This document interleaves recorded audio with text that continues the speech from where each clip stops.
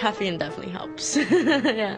Because I suppose sometimes there's a danger of kind of overdoing it, so that if you drink something and when you're in that situation and you feel so stimulated, it's a little bit more difficult to make judgments, I suppose. Well, that's usually when the inspiration comes. Yeah, I mean, I always each concert is like a exploration. So I always want to see what happens if I'm half asleep. What happens if I'm at this state of mind, you know? So. Because you have been described as fearless. That's the word that people have used to describe you. And what you've just said suggests that maybe you are fairly fearless. Yeah, or immature. Yeah, I mean, it's we have to test our limit before we get there. So if you're feeling like that, do you actually feel quite excited to find out how the experience is going to be? Yeah, definitely. I mean, there's always that's the thing about concerts. You never know how it's going to turn out. Yeah.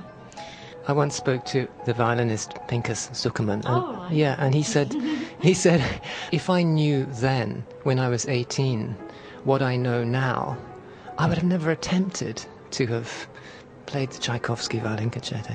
Yeah, I would have not replaced Martha Argerich.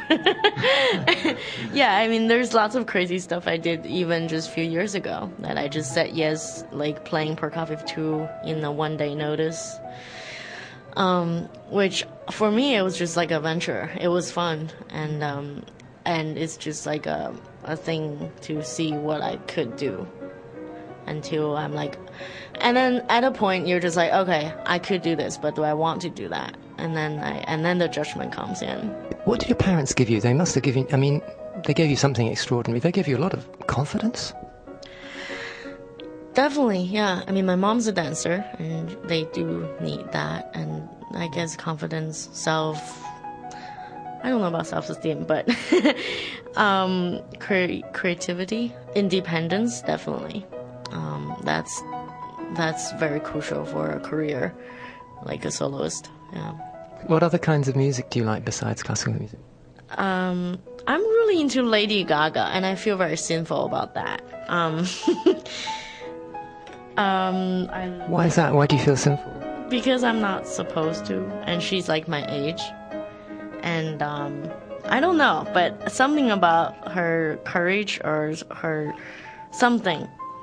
She reminds me of Madonna, you know, one of those powerful women that kind of attract me. And I just listen. I love jazz. I love those jazz singers, how they do their really awesome phrasings.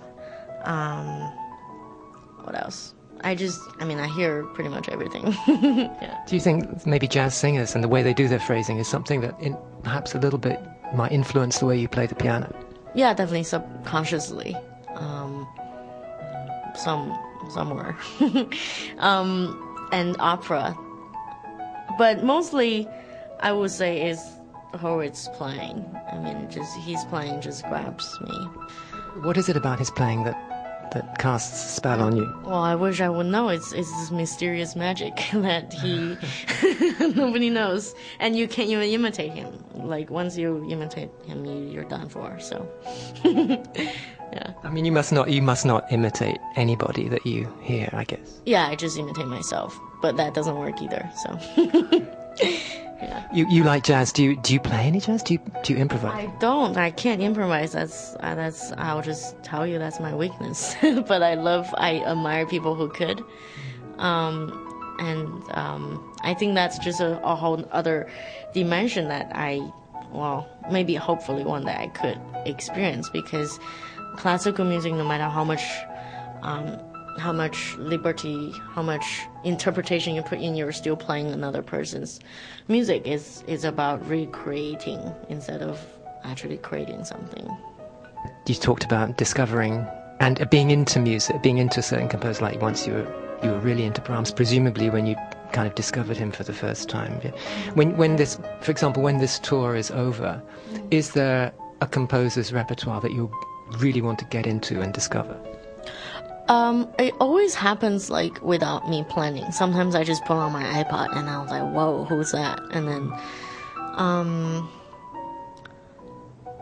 no, I don't know what's gonna happen to me, what's gonna be on my iPod and just like, and hit my radar, you know?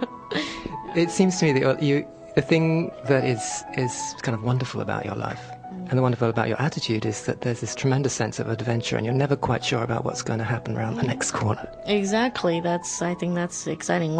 Well, if I plan something, it's going to change anyway, so.